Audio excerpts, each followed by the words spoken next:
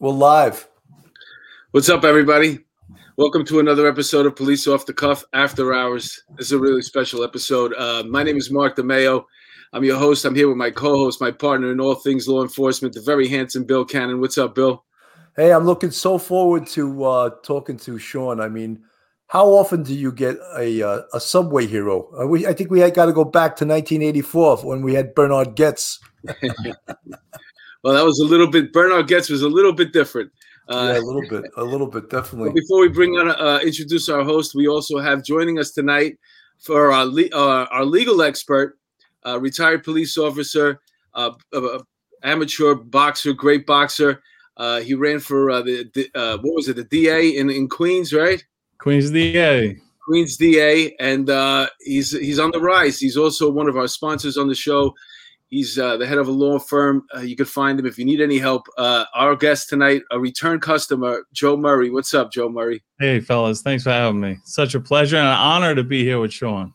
Yeah, 100%, right? And so, guys, without further ado, then I'm going to go to the Well, I didn't introduce him yet. Let me okay, go ahead, introduce him. Okay, so just so in case you're not from New York or you didn't get the national news, on Wednesday, May 19th at approximately 10:10 p.m., on the southbound side of the NQR train, a lady was attacked by a male, and he was with a knife. He was stabbing her. He stabbed her several times. There was a commuter waiting for the same subway car, the same subway train. He took notice, and then he took action. He's not even from here. He's a Canadian. He was here on assignment. He works for the Canadian Broadcasting Company. He had worked a long shift, and where everybody else stood around to watch, this gentleman jumped in. He's a Mark. I hate to break it to you, but he's a native New Yorker. He was born and raised in Brooklyn. Oh, he was? That's why he was giving you a puzzle look on his face. Well, no, I just read. Okay, but he does work for the Canadian Broadcasting. Okay, I get mistaken for Canadian a lot. Well, let's introduce him then. A real New York hero, Sean Connerboy. Welcome to our show. Thank you. It's a pleasure to be with you. Sean, I'm going to go right to I want everyone to see what you actually did, and I'm going to add the. I'm going to have everyone watch this.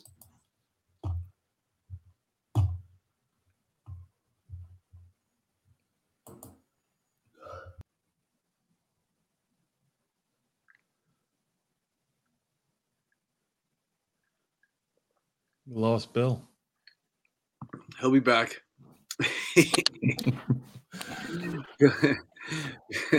So listen, I can't wait for the studio to open.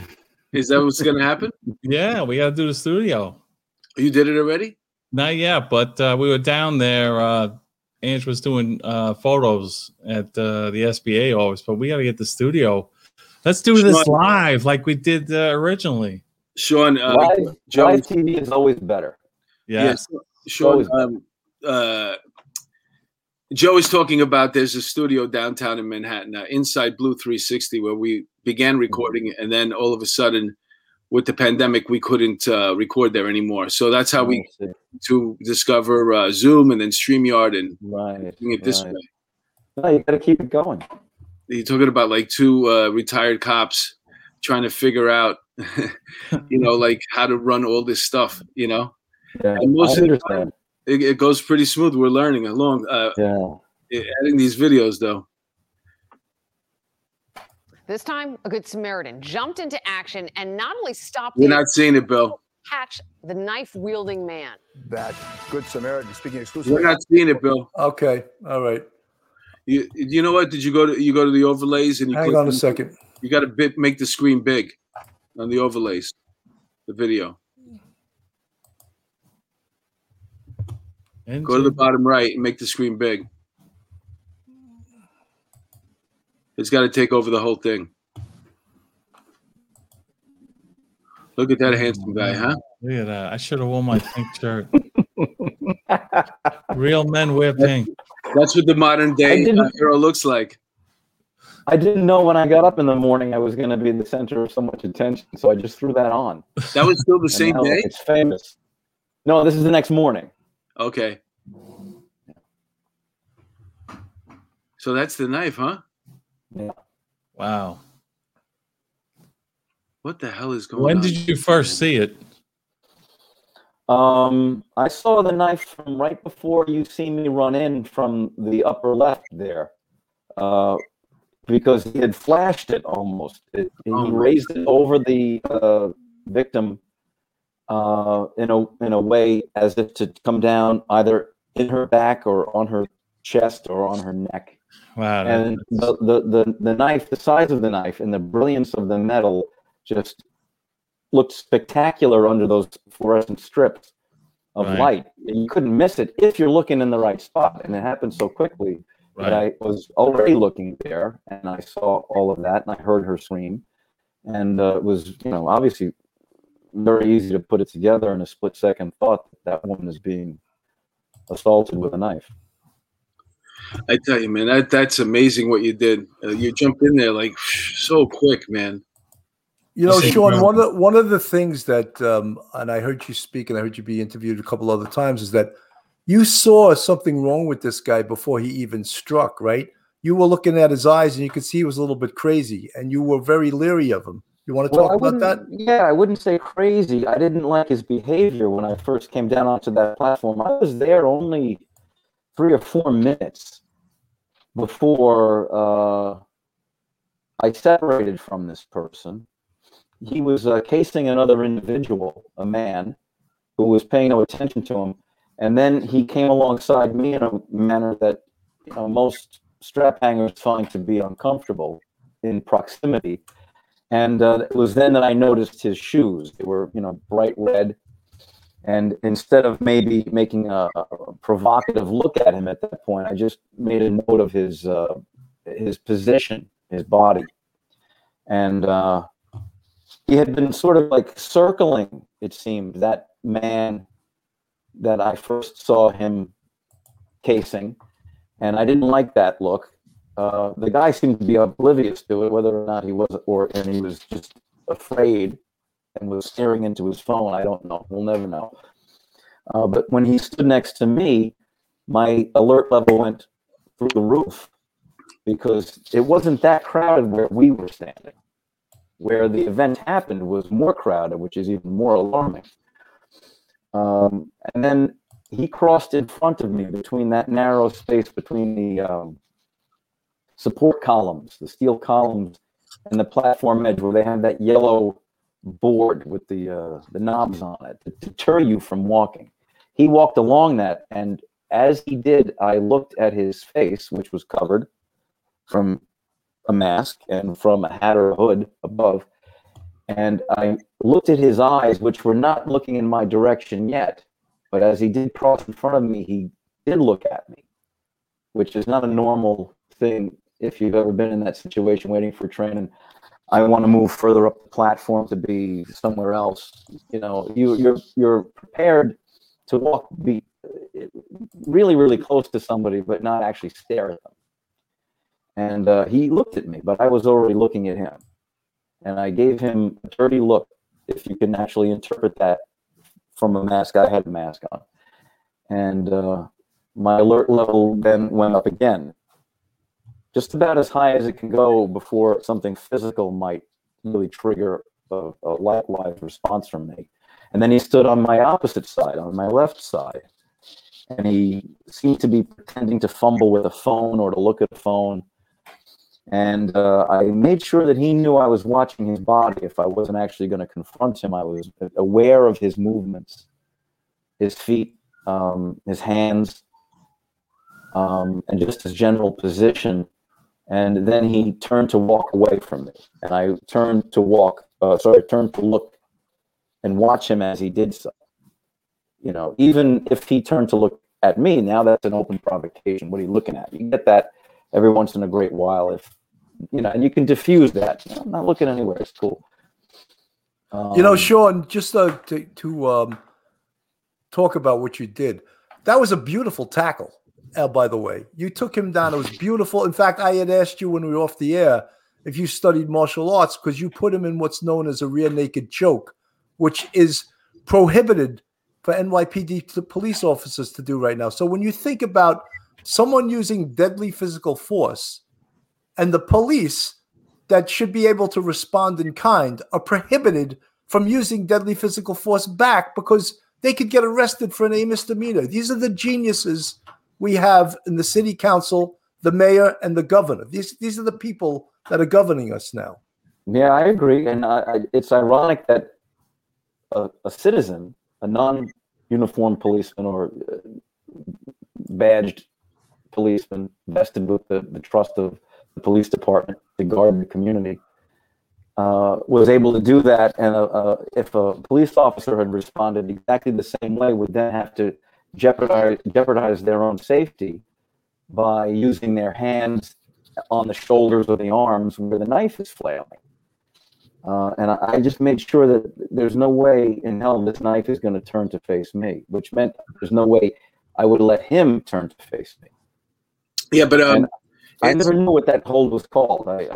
It's called a rear naked choke. It is very effective, actually. Clearly, like Bill mentioned, do you have martial arts training? I don't. No. Really? I don't. I'm surprised. No combat, no stage combat training, no martial arts, no wrestling. I'm very surprised. I mean, you're in good shape. Do you work out and stuff like that? Yeah, I would describe the two things that might have been a factor in that is that I grew up in Brooklyn, and we used to scrap and wrestle and fight all the time. Not with knives, but you do want to win. You don't want to be punched in the eye or hit in the teeth with an elbow. And regular visits to the Equinox could not have hurt. Yeah. No, Sean, I also asked you off the air, and I want to know on the air. Did the mayor call you? No. No one from the city of New York called me. Of course he didn't. Did Cuomo call you? No. No, of course he didn't. What's the highest level of politician that called you? Was there a politician that called you? There were no politicians that called me. Wasn't there some public official gave you a call? Yes. Sarah Feinberg, the interim president of the New York City Transit Authority, took the time out to call me and expressed her deep and profound gratitude for what I had done and getting involved and being there at the right time and putting my life on the line. And we had exchanged a pleasant conversation, as pleasant as it could be, about this just completely unacceptable skyrocketing crime in the system that she now has to address. Instead of making trains run more efficiently or getting buses to move faster, she's got to worry about the safety of the public just coming onto the property to use trains for legitimate purposes, because there's so many people down there for purposes other than riding. Well, you know why? Because they don't have to pay their fare. That's another thing. Yeah, they certainly don't. Yeah.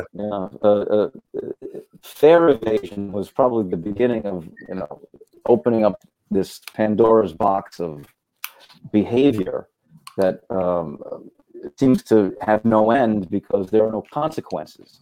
Obviously, an attempted murder or a murder does have consequences still, but to get to that point means you have to have a victim. And this is not a petty crime. This is a serious felony, and it has to be treated as such. No, 100%. Joe, would you comment on a police officer using the same force that Sean did? Would you want to comment upon that? Yeah, absolutely. I find what is most disturbing as I was reading the Attorney General's suggested bill, the Police Reform Act, Police Accountability Act, I think it's called. And in it's so convoluted the way it's written. It's impossible for an officer to go through those 4 and 5 steps in order to determine if their force is justified. But one of the provisions actually says that if they're committing this felony, this serious felony, escape or kidnapping, that and the person has to be, they're in the conjunctive, 4 different things in the conjunctive. One of them is they have to be armed with a gun or other deadly weapon. That's not a deadly weapon under the penal law. So technically that wouldn't justify under that provision the use of deadly physical force. even though we know that's deadly physical force. That comes in a different step that the officer has to analyze before they can use that force. So it's alarming what they're doing to police officers today, forcing them to second guess their own actions. I got to tell you, and Sean, it's up to you if you share it, but we all did this. We loved that part of the job. I remember when I first came on, I was 20 years old. I hit the street after the academy at 21. I couldn't believe I was getting paid to do this, to actually go after bad guys and tackle them and capture them and arrest them. Like, I got a great feeling of satisfaction helping people, victims, crime victims. I worked in Midtown, and we, routinely were getting picked off by street thugs and robbers. So I love that. And I couldn't believe I actually got paid to do this job at that point. I just really loved it. It was such an amazing feeling when you take action like that and you happen to be in the right place at the right time and you save somebody from serious harm. I mean, Sean, am I describing that correctly? You are. It becomes more poignant with each passing day and each time I talk about it, because I haven't really had the time to internalize it and process it. I'm extremely fortunate that our victim survived, because I know if she didn't, we wouldn't be talking right now. I wouldn't be out there addressing these larger concerns, let alone explaining what happened and how I took part in that. That changed the equation entirely. I would have hated for her to have lost her life because I lost a second or two in getting there, or something else that happened. Sean, you know what else was refreshing? That some people actually came to your aid. Because usually there's morons with their phones yelling, world star, like idiots, Yeah. And that's the society we live in now. Right. Yeah, on the video, I noticed that too, that as soon as you got involved and you were tussling with this guy and going back and forth, other people came in. Some guy grabbed his legs, somebody else came in, people got involved. Right. I remember during that entire struggle that I was relying on my hearing, much more so than my eyesight, because my eyes were locked on the back of a person's head that's only a few inches away from me. And I did hear at one point somebody say, I got him. And I assumed that was someone else holding him elsewhere, out of my line of sight. And the video does show, that man came up and pinned the assailant's ankles. And then someone else had been up near his upper body, my upper body, and had been applying pressure to some degree, just in case this guy was able to spring up. But Sean, how seriously was she injured?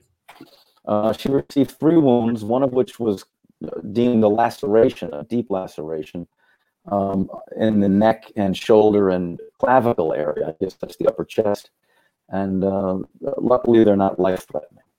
How long did it take for the 2 cops to show up? Was that video edited? Because it looked like they came right away. No. The entire thing, the entire incident, from the moment he attacks her to the moment he's in handcuffs, was maybe 90 seconds. Wow, that's cool. Oh, isn't that incredible? Isn't that absolutely incredible? Yeah. So you see him cross that platform with the knife, and then he disappears out of the picture. You anticipate that's another 2, maybe 3 seconds, and that's when all hell breaks loose. I was there in 5 seconds after that, and then the struggle occurs, and the police were called by somebody. Somebody must have gone up to the mezzanine and yelled for them, because they maintain a district office right at the top of the stairs. You couldn't have gotten closer.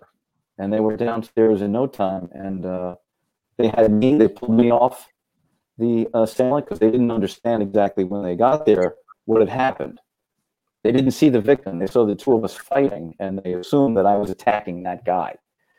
And I was just with the officer you see in the video that pulls me up and manhandles me up against that column this morning. I went to that district office this morning, and I asked for her, and she was there, and she came out, and we hugged, and we exchanged really, a profound sense of relief that Sean, you're lucky all it work wasn't together to get this. Officer Murray back in the day. He would have jacked you with his Coca-Cola. I was, I'll be honest with you, two things. I was waiting for another assailant to do something like that because my back was turned. And then when the police did arrive, I wasn't sure if I was going to get arrested because I wasn't sure how they would have interpreted what was happening there.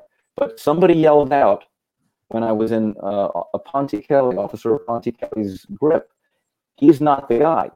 He's not the guy."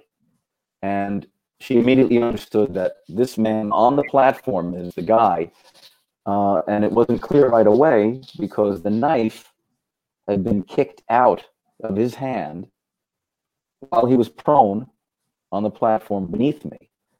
And somebody had kicked it out of his hand, whom I don't know if we ever see them in the shot. Did you see that? Shot out across. You see the knife getting kicked out, like for your own safety? No, because you had to be trained in on that. No, like I said, my eyesight was zeroed in, tunnel vision, like on his neck, the back of his head, his ear, his face, what I could see of his face, and I relied completely on my hearing to know that knife is now no longer a factor. Good. And I heard the knife just shoot across the platform. It just made an unusual sound that metal will make when it's on tile. And then there was nothing. And then crash, it hit the roadbed. And, you know, I've never heard those sounds before, but I obviously was able to determine the knife is gone. And Sean, it was at that point that his body relaxed. He Sean, actually stopped struggling then. Do you know what his status is? Is he still in? Did they release him? What is his status right now? I know nothing about the assailant right now. Okay. So he went to Bellevue for psychological evaluation. Yeah, I understood that both he and the victim went to Bellevue. I'm not sure if that's accurate because I asked, where's the victim? And well, I mean, Bellevue's a big place. Bellevue has this a hospital that's Bellevue. They also have a psych ward that's Bellevue. And they're separated by a couple of blocks, really. Like right, that's true. Yeah, and it's fairly close to Union Square, so it makes perfect sense. Yeah, I mean, they could very easily be like 2-3 blocks away from each other. Yeah. But I tell you, Sean, that really it was an amazing thing that you did. It really was, and I can't. I mean, I'm amazed that you weren't contacted by the mayor because a mayor that cares about crime would have contacted a citizen and really congratulated them for a heroic act. But this shows you what an empty suit this guy is. You know? Well, Bill, I mean, look at what's going on in the city. I mean, do they really want to point out that how much that there's people down there with knives that are supposed to be on their meds that aren't on their meds? That kid was here from staying with his aunt or something, and she couldn't get his meds, and he ran off. He's schizophrenic, right? So does he want that going out there? That there's crazy people with knives in the subway attacking people? They want this to go away. What happened to Thrive NYC and the $1 billion+ that was dedicated to assist these people to actually help them or prevent them from doing what this man did? Who knows, man? I mean, that's. And wouldn't he at least try to explain that, even if he's not going to call Sean, at least explain how this obviously disturbed person was on the subway, was not in treatment? Did Thrive contact him? Did they have any contacts with him along the way? I mean, how do we know what this program is doing, this $1 billion program that his wife is running? How do we know the effectiveness of this? Like, why don't we hear, hey, okay, this is somebody that we've been following at Thrive. He's been getting treatment and counseling. You know, I hear nothing, and it's deafening, the silence. Well, yeah, it's part of it out in the city. I spent the entire day in Times Square, and that's exhausting enough the day this occurred. And almost on an hourly basis, another what you guys call EDPs would come up to the TV camera, the lights, and some of them were, amusing to some degree, but a little bit unnerving, right? To, let's say, a tourist family who just wants to be there and soak in New York, and then they have this unhinged individual. And then there were some people who were downright hostile, and they were clearly people who have severe mental disorders. and they're running around up there, sometimes almost naked. And, you know, you can say, well, that's New York and that's Times Square. You have the naked cowboy and the naked cowgirl. But those people are peaceful. You know, you give them a couple of bucks, you take a picture, and everybody's happy. A lot of these guys are running around almost with no clothing on, and they're clearly mentally disturbed and threatening in some cases. And what's the chances this guy actually paid a fare to get inside the subway system? Like when they criticize broken windows and about addressing the smaller issues like fare evasion, when they criticize that, and here I think it's fair to say this guy skipped the turnstile and got in there. He's not, perhaps not even coherent about, his state of being. But however, that should be addressed. Government is here to protect us. And if there are people in society that are causing a danger to themselves or others, they need to be removed from society. Plain and simple. When all these units were working together, there was people that are they're just like cancers to the neighborhood, but they would get in the system, and they were constantly in the system. They'd either get arrested and they'd be gone for a week, and then they have a chance to see a doctor while they were there, re-up on their meds. Maybe they get back out, and the next time it's a month or 2 months, but they were constantly going through the system. So, these people were gone for a little while, and while they're gone, they're getting treatment. Right now, they're just out there, responsible for taking their medicine on their own. A lot of them aren't, and this is what's happening right now. They just don't. They're not responsible to go anywhere. They're not worried about getting locked up, and people are looking the other way. All the things that used to be able to stop and talk to somebody about, the urinating, the marijuana smoking, the defecating, open container, all that stuff is gone. But they say broken windows is a myth. It didn't work. It's useless. It's actually racist. I mean, I don't get it. How you look at something as simple as this. Here is the proof, guys. I don't think there's a cop. Why we need it. I don't think there's a cop that worked during that time that will tell you it went a little. It kept going too much. They should have taken their foot off the pedal, off the gas, and cruised for a little while. And I always say it was the third term when Bloomberg got it. They never chilled out with it, and it just became part of CompStat. We talked about this 100 times. The UF-250s, the stop, question, and frisk reports that you had to fill out 5 a month. It just became too much pressure on these guys, and that's what was the downfall of it. But it did work. It did work, and at some point they're going to have to do something, recreate it, but it's going to be the same thing.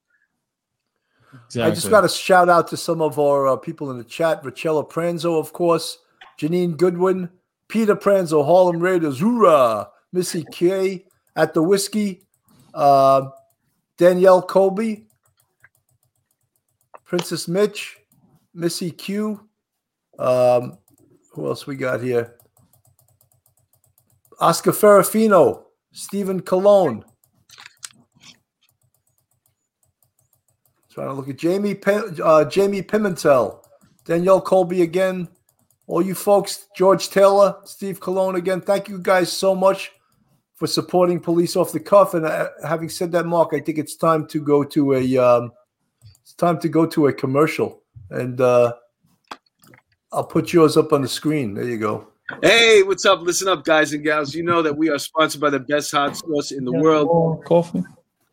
Silk City Hot Sauce is made with small batches using pure ingredients. Locally grown peppers are the foundation of every bottle of Silk City Hot Sauce. I just gave Bill his batch. I'm curious to know if he's tried any of them. They are fantastic. They're healthy. There's no after. You're not burping for an hour afterwards. It's all great content in there. SilkCityHotSauce.com. If you use the coupon code OTC, you'll get a 15% discount. And check it out. I guarantee you're going to love it. I have it every day. You guys think you're getting sick and tired of the high taxes in New York? Carol Waters, Realtor. She's down in Myrtle Beach, South Carolina. You can contact Carol Waters, salesmyrtlebeach@gmail.com. She's part of the Beach Realty Group. And She used to work as the Fitzpatrick Hotel bartender for 20 years in Midtown. Her husband, Rob Mayen, is a rollover NYPD officer to the FDNY. They're both selling real estate. They're $1 million salespeople down in Myrtle Beach. If you're looking to move down south, give Carol Waters a call, 914-261-6681. And if you get in any trouble and you need a great attorney, well, we got him here on the show. Joe Murray. Joe Murray's a big supporter of Police Off the Cuff, and he now has gone into the 21st century. He's got his own website, joe@jmurray-law.com. I hope you don't get in any trouble, but if you do, Joe Murray's your guy. Joe, I carry your card in my wallet. Absolutely. I know there's a lawyer out there that's going to feel bad for the way this individual was taken down and try to sue you for damages. I'll be more than happy, honored to represent you in that matter, free of charge. That's disgusting. Well, yeah. Well, you know that this city, someone yeah, well, you know, my response to him attacking her was for me to attack him. And I didn't have a deadly weapon. I had no weapon. Joe, the Samaritan law sort of covers him, doesn't it? What's that? The Good Samaritan law. Good Samaritan, yes. But listen, anyone can sue for anything. And then it's a matter of, I'm not saying he will win, but, you know, this kind of conduct is going to be discouraged. As you can see, the mayor and none of the city officials, not even the police commissioner, contacted him to congratulate him. They don't want to support this type of behavior. And you never know. You just never know what somebody will do. You know, Joe, I know that if this was under like Mayor Koch, Mayor Bloomberg, you would have got a call from the mayor's office. Thank you for taking that risk. But this guy is like, he's an empty suit, you know. What about Shea? What about Shea? I mean, he's the commissioner. He should have got a call. He should have absolutely gotten a call, you know. I'm not offended though, so don't worry about that. It says more about them than it does anything else. You know, we want to segue into an article that appeared this week in the Wall Street Journal, and it was entitled "Law and Order, It's Back." And Joe, I'd like you to comment on that because I thought it was a great article, but I don't totally agree with it. I think the population is sick and tired of the crime, and they're afraid that it's going to escalate even more. However, you got Vance wrote an article saying that they're never going back to broken windows, and they're never, you know, they care more about the perpetrators of crime than they do about the victims. You're so right. And that was a feature of my campaign, that everyone is so focused on the defendant and the defendant's rights and the defendant's well-being. And how can we rehabilitate the defendant and restore the defendant? What about the victims? What don't they matter? I mean, are we concerned about preventing crime and crime prevention? And you know, how about justice for these victims who have suffered serious losses? So that was a problem I had, and I'm very disappointed in that article by Cy Vance because I have cases in Manhattan. I have a misdemeanor case right now that they're demanding my client plead to the charge. First offense, college kid. And it's just shocking to me that it seems like so disconnected. As Cy Vance is on his own little world, I think he's already checked out. He's not running for re-election, and he's now just pontificating, whereas the office is not following what he's indicating in that article. I don't see it, at least in my practice. You know, Joe, with crime going out of control, this is not a photo array here. This is the these are the candidates who are running for the Democratic nomination there. And I just want to, they're so horrendous to me that I just want to point out two quotes from two of them. Maya Wiley is quoted as saying, "I know what it's like to fear police violence." Diane Morales said, "The reality of crime is that safety is not synonymous with policing." Can you believe these are the people that are running for mayor? Can you believe those statements? It's really shocking, and it shows how out of touch they are. And it really raised a question with me when I read that new Police Accountability Act, because it's based on the reasonable person standard. Who is that reasonable? Is it a reasonable progressive standard? Like where are we going with this? You know, like if these people are the mainstream and this is their train of thought, we're all in trouble. If these people even have a chance of getting elected, we are all in trouble. Joe, Because one of them is going to philosophy- be one of that photo array is going to be the mayor. One of them. I have to say, out of all of them, the person I know the best is Eric Adams, and I did spend a lot of time with him, and I confronted him. You know, back in 2001, we had the Diallo shooting, and race was a big issue with our department, and I was pleasantly surprised by our conversations, and I've shared some of the articles that I wrote about it with you. So he's my hope that if Eric prevails, I think he's the most moldable person who, once he gets in the job, his instincts, having been a police officer and a police supervisor, may, you know, trigger him to use common sense. That's good. I appreciate you said that. That makes a lot of sense. I hope so too, man. But most of these candidates are defund the police school of thought. It's just shocking. Like I said, I panicked when I saw this Police Accountability Act and I saw the reasonable person standing. I'm like, my God, who is that reasonable person who believes that we shouldn't have police, abolish the police, defund the police, that we're better off without the police? That's the reasonable person who's going to interpret my use of force. That's outrageous. He's in the lead, though, right? I mean, Eric Adams is the projected winner. Well, it's June 22nd is the Democratic primary.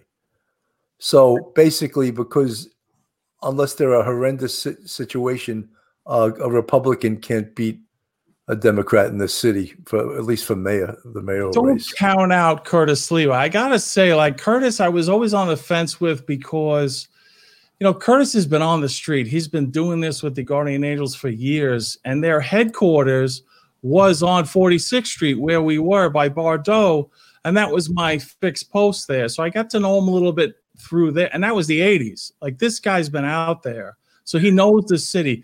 I was a little turned off that he was still, you know, he plays that like chooch kind of Italian, do guy. And this is a serious position. And I wish that he would just be a little more professional about it, because he's got the skills. He's brilliant. He does go out, and he is like all the stuff that it like annoys me as being a New York City resident.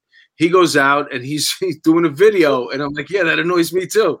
And there's like 4 or 5 different videos that he has out there.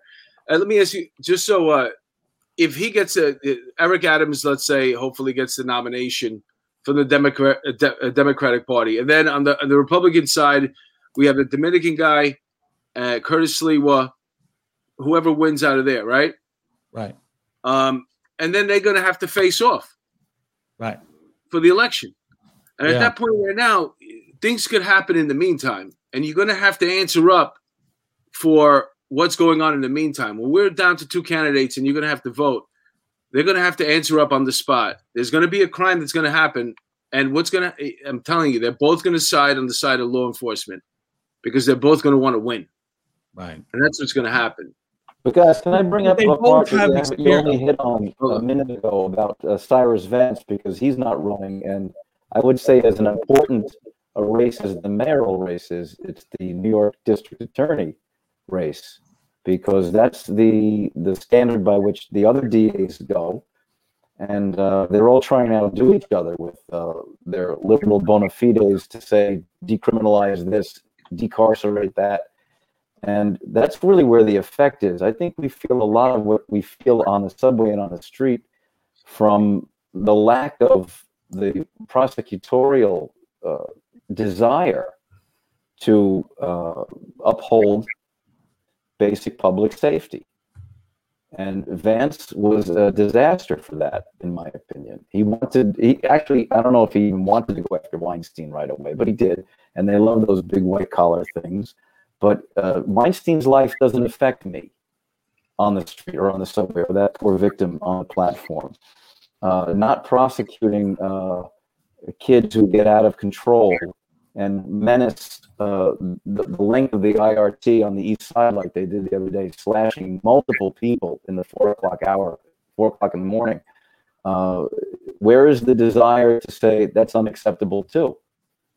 And that has to be prosecuted, and it has to be prosecuted strongly so that people who think that they're going to do this understand that there are serious consequences. You're in danger of throwing your life away. So the mayor can actually impact a lot of things as far as the NYPD is concerned. But once that arrest is made and those charges are filed, there's got to be a desire to see it through. Well, Sean, you're 100% correct. And one of the things I wanted to also mention, you reminded me of, is that the progressives blame COVID for this big bump in crime. And I don't buy that. I totally do not buy that, because crime was going up before COVID hit. It takes as much as it took a long time for us to knock crime down, it takes a long time for it to go back up. And as you disregard the things we did to drop crime down, you get rid of broken windows, you handcuff the police, you add this thing called the diaphragm law, you bail reform, you throw that in there, you publish the cops' disciplinary charges online. Anyone could pull up a cop's name online and find out what he's been doing. All of those things are handcuffing the cops. And now you get the attorney general coming up with this new thing designed to even hurt the cops more. And I find it deeply disturbing also that she's running for governor, and she's going to do whatever she's going to do to promote herself. And she thinks this is good, because let's keep beating on the police and I'll get more votes from the progressives. It's disgusting. She's a typical politician, though. I got to tell you, I have that case in Mount Vernon. There was a whistleblower who was part of the narcotics team there, and he saw police brutality. He saw, all kinds of corruption and misconduct, falsifying warrant affidavits, like bad stuff. And he didn't want to participate, and he left the narcotics unit, and he reported on this. Then when they were destroying him, they sent him for a psych review, put him on unpaid leave. He was actually pending termination when I got into the case. He started to record people that were friends of his calling him up saying, "Oh, I can't believe it. The stuff you were talking about. Well, guess what happened today?" And they would go into the stuff that was going on. And he recorded these police officers who are telling what they did in the course of this narcotics team. He shared those recordings with the DA's office, with the police commissioner, and they just ramped up their attacks on him. Sergeant called him a rat, a roll call. They put a bullseye on him. So my point is, they reached out to the governor publicly at a press conference, and he just said, "Oh, it's not my responsibility. It's the U.S. attorney. It's the district attorney." They also reached out to the attorney general. Why are they overlooking this? They don't want to go near it. You know what I think it is? It's a black city, black mayor, black police commissioner. It looks bad for them, and they can't use the coercive powers because of the fact that they're a black mayor and black commissioner. They don't want to criticize them and go after him. And I think it's bullshit, because that community is starving for some intervention. There are big problems, deep-seated, rooted problems in that department that need to be fixed. And everyone is taking the hands-off approach. It's outrageous. And I just can't understand it, how everyone lets her off the hook. And now she's going to run for governor because she's so wonderful. But she's ignoring this huge problem right here, that's been front and center with news articles, with press conferences, and they won't touch it. They won't go near it. Not anymore. You know why? Because you're on Police Off the Cuff. That's right. And it's going out to everybody right now. And somebody's going to pick up on this. Let me tell you something. We have a great guest tonight, and this is a phenomenal story. But I just wanted to mention, I don't want to disrespect the Dominican candidate running for Republican mayor. His name is Fernando Mateo. He's another guy who's been around a long time. So you're talking about three candidates. Eric Adams has been around a long time. Curtis Lewa, like you mentioned, a long time he's been around. And Fernando Mateo, he was part of the bodegas, and then I remember him in the news years ago when they were shooting the livery cab drivers, killing them, robbing them for money. So, but that brings us back to the point that Sean was talking about. It's not even the mayoral candidacy that's really important for the city. It is the DA's office, the Manhattan DA's office, because they pretty much dictate everything. The laws that are going to come out, and they're going to, except Mark, when the broken windows and when Giuliani administration took over after Dinkins, everyone was on board for the whole broken windows policing thing to work. The DA's office had to be on board too, and they were down with it. They were going to prosecute the lower level crimes, and we were going to go after quality of life. And during all those times, we didn't just have one style of policing. We kept reevaluating what we were doing and changed with the times. Mm-hmm. And I think one of the biggest things that was made Broken Windows successful was narcotics doing 24/7 buy and bust. And I mean, that is probably the cornerstone of the whole Broken Windows thing is narcotics and the narcotics sales and narcotics users. Yeah, I don't think that's ever going to come back, especially since we've legalized marijuana in New York State. And right now they're in the process of figuring out how to dole up the money. That's all this whole thing that we're waiting on right now is we're figuring out who's going to get what when. Like, how are we going to dole up the money? That's it. And then they're going to figure out, we're going to put it in restaurants and cafes. I heard one of the things is you'll be able to go in the cafe, but there won't be any alcohol. So, and then the other thing is obviously the outlets that you buy it at. You know what I'm saying? Angie Yang, thank you so much for the $9.99 super chat. Bill Ryan, thank you for the $5 super chat. You guys are very well appreciated. When you get back to Letitia James, the Attorney General, we also have to remember that there was riots over the summer, and the Attorney General wrote a scathing report against the NYPD, blaming them for using too much violence, blaming them and the report was horrendous because over 500 cops were hurt during those, what she called peaceful demonstrations. And so there's another piece of evidence, and not one person that investigated that whole report was a former police officer. It was all a bunch of lawyers, bureaucrats, and people that had, they had a vendetta against the police department. And then the DOI followed up a report that was just as bad as the state attorney general's report. On top of that, I just want to add, as attorney general, you are not just as a law enforcement officer, you're the attorney for the state. You represent New York State. You represent all of New York State agencies.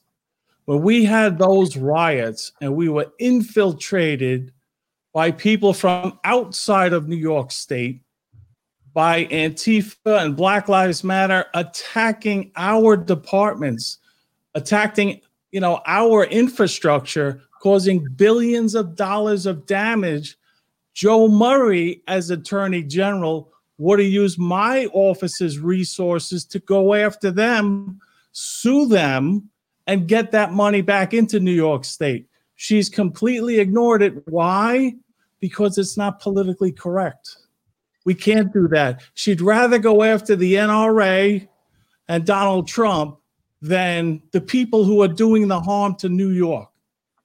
That's crazy. Well, Joe, I saw just the other night where they had some Palestinians attacking Jewish diners in a restaurant. I find that Cuomo and de Blasio barely mentioned it.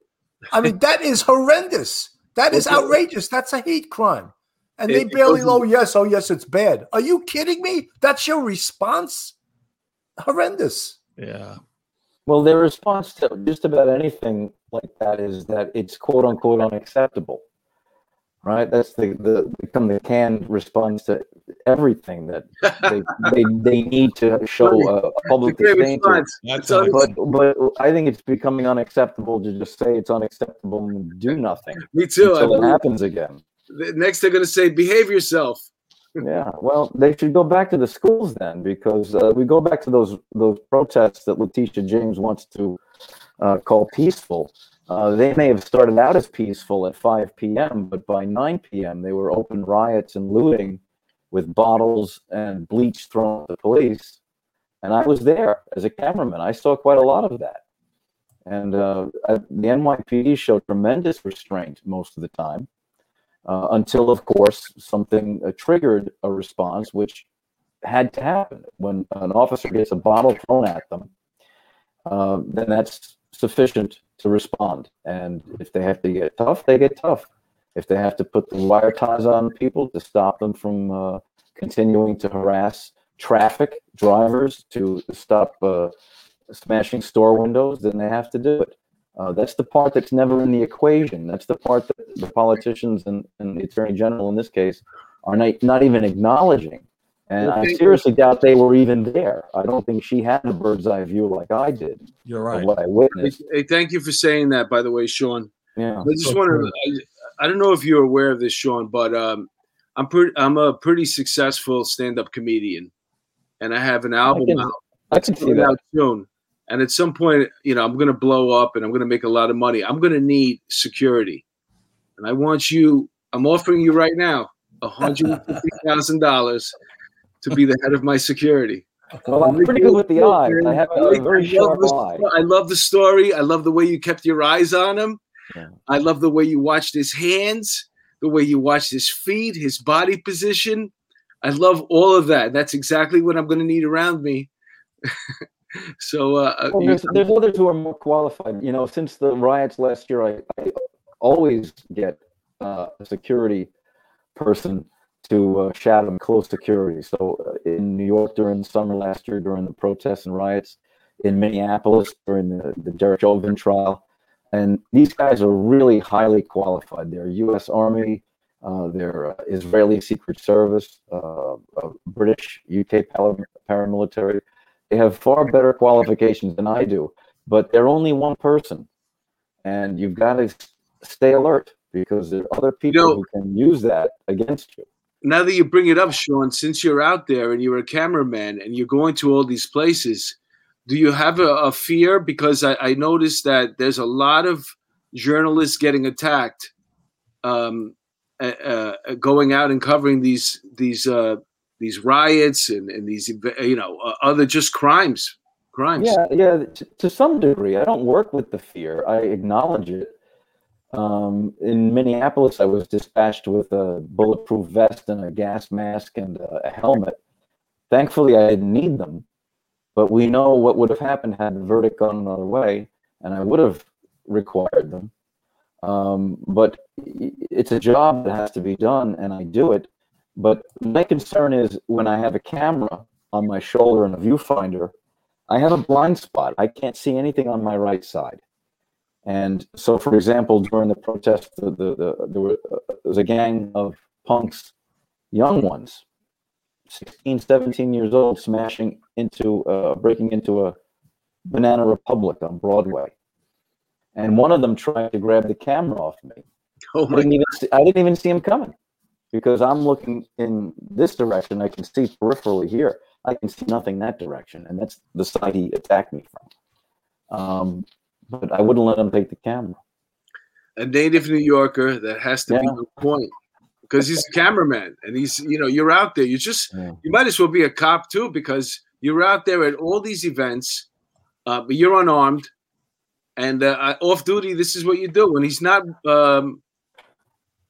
when he doesn't have a camera on his shoulder, he's stopping crime on the subway. This is what the fellows in the transit district office, I think it's Transit District 4, had said to me that night. Said, we're hiring. If you're looking for another career change, that's the way. Everybody wants your services. See, I'm not a dope. They're having a hard time getting. You have to be in the right place at the right time. That's everything. One aspect of this I had told a bunch of journalists that I worked with is that there's no way I would ever be on that platform, ever, for any reason except for the fact that the Transit Authority had done some realigning of the routes that night for track work. So the D train was not running down 6th Avenue. It wasn't running back to my home, and I had to find another way home. And I ended up on the platform at Union Square, and that's where this occurred. God put you in her way. I think so. Yeah. Now, are you going to grand jury tomorrow? Correct. Tomorrow morning. So they're going to indict him for felony assault, it looks like. I understand at least 2 charges are, well, one is second-degree attempted murder, and I think the other one is an assault charge, at least those 2. I don't think they'll charge second-degree attempted murder. I find that hard to believe. I think they'll charge assault, but what do you say, Counselor? Yeah, I think a grand jury might indict on attempted murder because that, it was multiple stab wounds. So that shows an intent to inflict possibly murder. And they were in the torso and upper chest area. So that also, lends towards the intent of that person. They weren't there to hurt them. They were there to kill that person. Wow. So you may see an indictment, but like you, I don't see them going far with this. This could be a 730, psychologically unfit, and they don't even prosecute. I would almost guarantee you he's out right now. What do you say? A shame. What do you say, Counselor? You're right. It is a shame. Yeah. I would think more likely in the hospital rather than in custody, but yeah, not in custody. That's for sure. Yep. So listen, everyone, we're up almost at an hour. We just want to thank Sean for coming on this show, and we want to applaud him for being a real New York hero. And I find it outrageous that the mayor and the governor didn't call you. You should be getting a proclamation. You should be getting the key to the city instead of these stupid athletes that hate the police too. Give you the key to the city, because what you did was no less than the most heroic thing we've seen in a very long time. Well, if de Blasio wants to send me a proclamation, he can stick it in the mail. I'm always available to receive it that way. Tomorrow night at 8 p.m., we have one of the most unbelievable guests we've had in a very long time, and it's his name is Joe Pistone. He's a retired FBI agent. He's the real Donnie Brasco. The movie Donnie Brasco was made about him, and he went undercover for 6 years and took down 2 of the 5 New York Mafia families. So it's going to be an unbelievable show tomorrow night. And we hope all you guys come out to watch tomorrow night at 8 o'clock on YouTube and Facebook Live with Joe Pistone. Mark, any final words? I just want to thank Joe for coming on again with the legal expertise. He did a great job. And to Sean, man, you're a real hero. I saw you in action, and I was amazed. I'm very impressed, and I think every New Yorker owes you some gratitude. And if every New Yorker just took a little bit of interest like that, the way you did, the city would come back strong. Mark, I told him he should have the video propped up on his phone. When he goes into a bar, show it to the bartender and drink OTA. Well, if we ever meet in person, I definitely have I have our drinks all night on behalf of New York. Right. I'll take Every New Yorker, if you ever bump into Sean at a bar, you better pick up the tab.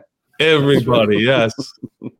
Everyone in the city should buy him a drink. That's for sure. You definitely deserve it. Thank you so much.